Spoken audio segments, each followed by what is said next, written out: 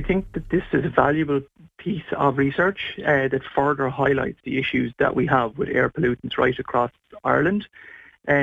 We highlight annually and during the year, but annually in our air quality reports, that we cannot meet the tighter World Health Organization's guideline values for these air pollutants right across Ireland, and those limits were revised further in 2021 to lower levels. We can meet the EU legal limit values, but these newer World Health Organization guideline values set specifically for the protection of human health are much lower, and we most certainly cannot meet them right across the country. If we look at Ennis, we didn't meet them in 2022, we didn't meet them in 2021. We're very early in the year at this stage in 2023, but our trend and our running average, even though it's early in the year, is that we won't be meeting it this year either. And that's a picture right across Ireland. Of the 81 monitoring stations that were monitoring, say, for instance, fine particulate matter in our air in 2021, at 65 of those, we couldn't meet the World Health Organization's guideline value for that particular pollutant. If we look at Ennis over the last couple of months, there were very high concentrations during those two cold snaps that we've just gone through. The one that we just had in January and the one that we had in December, where, and you can go in and look at all of this data for all of our monitoring stations, including Ennis. It's on www.airquality.ie. So if you look at that spell through from 8th December to 15th December, we have some quite high concentrations of PM2.5, which is fine particulate matter in our air. We also have high concentrations of sulphur dioxide being monitored as well. And you can see that these concentrations are rising in the evening time and falling off as we then go through the night. The dominant source of these two particular pollutants in our urban areas is domestic solid fuel heating. In relation to not meeting the World Health Organization's guideline values, we covered this as a specific topic in our report Air Quality in Ireland 2021, and that's available online. It's in an online dynamic format for your listeners to be able to take a look through and get more information on this and on this particular topic. And as I say, all of this data is available on airquality.ie, where we display all this as our air quality index for health. When it comes to those World Health Organization guideline values, they are lower than the current EU limit values, and the EU is going through a process at the moment to revise its legal directive that's in place, the Clean Air for Europe, or CAFE directive, and that is taking time as it moves through Europe, but they're looking to move towards those new World Health Organization guidelines. And do you think that, Patrick, that those guidelines, they would make a significant difference to air quality levels? Yes, they would. Yes, most certainly. If we can move towards achieving those levels, and it is going to take a period of time for us to move towards achieving them, but when and if we move towards achieving them, it's going to have a very positive impact on our health, on like the number that is often used as that number of premature deaths, which is really very stark and really very worrying. But these air pollutants are also having an impact on our quality of life.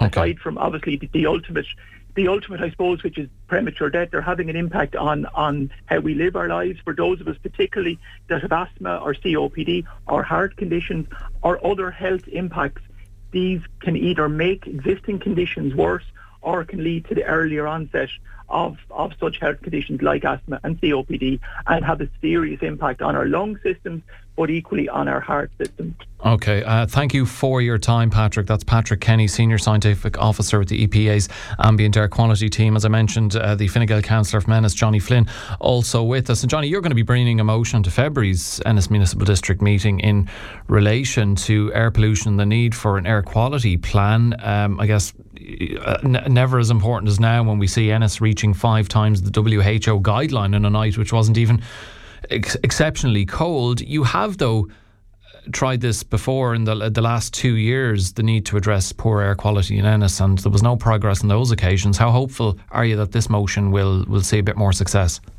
Yeah, and I'm very interested in the information that Patrick Kenny provided there to you and your listeners. I think it was very, very clear that Ireland is not, at a national level, Ireland is not meeting World Health Organization and WHO's standards for protecting public health.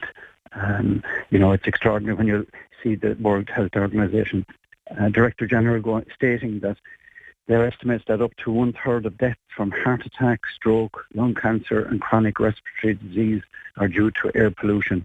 No one escapes, he states, from womb to grave. Looking at that at a regional level, Patrick was talking across the country there, and identified Ennis as having serious problems. I suppose back in 2019, I put down a notice of motion requesting that Clare County Council enforce the smoky coal ban in the Ennis area. They did some advertising. They went around to some of the fuel merchants.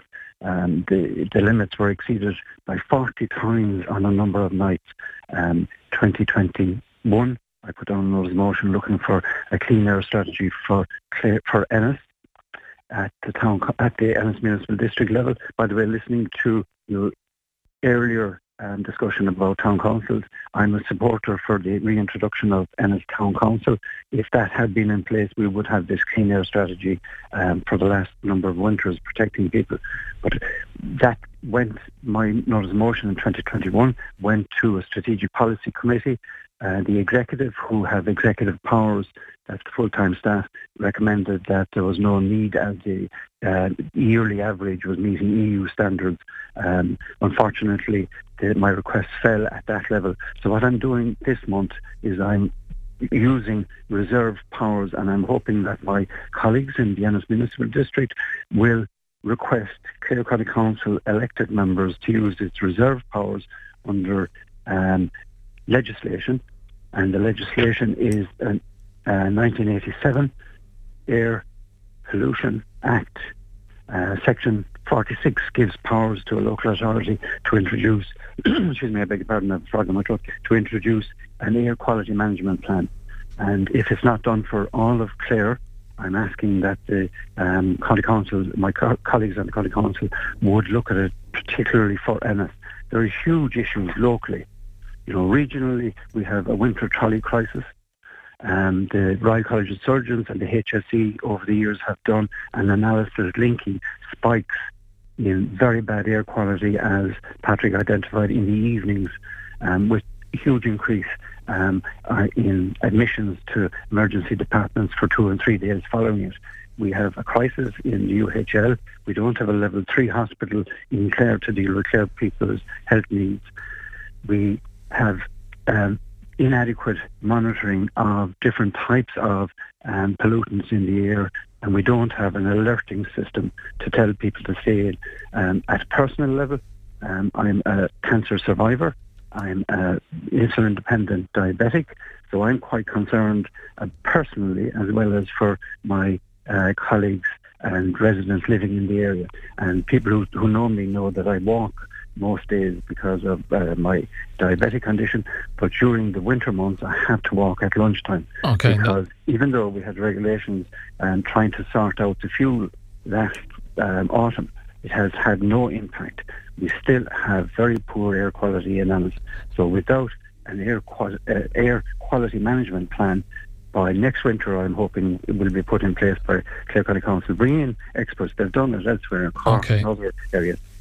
John, we're very much tight on time. If I can just get your brief response in relation to the EU guidelines, would you like to see them reviewed, and perhaps even the government committing to reducing particulate levels to a certain point, and perhaps enforcement of financial penalties if we miss those targets? If you could be brief, please.